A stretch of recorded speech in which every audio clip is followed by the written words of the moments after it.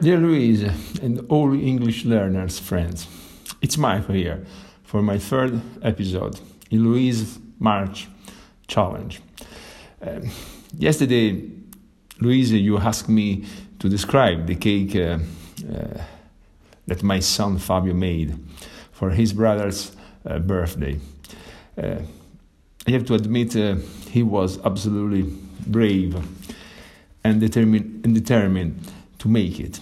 And believe me, the final result was absolutely extraordinary. And now I like to describe you all what kind of taste was to eat a slice of his handmade cake. First, the base of the cake, called in Italian la sbrisolona, not easy to translate, but probably translatable more or less in super crumbly.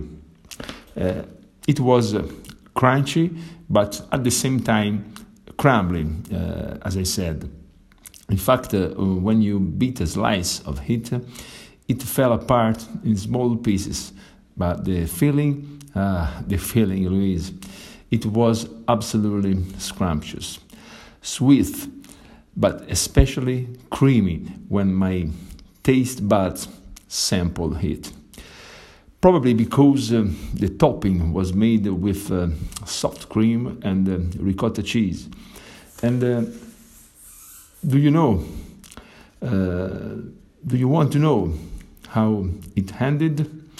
With all of us asking, Fabio, please, one more time, another slice of it, please, give it us, please. That's all, Louise.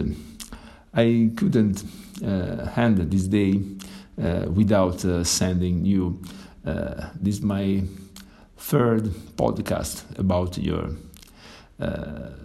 very involving March challenge. Bye for now, your English learner, Marco.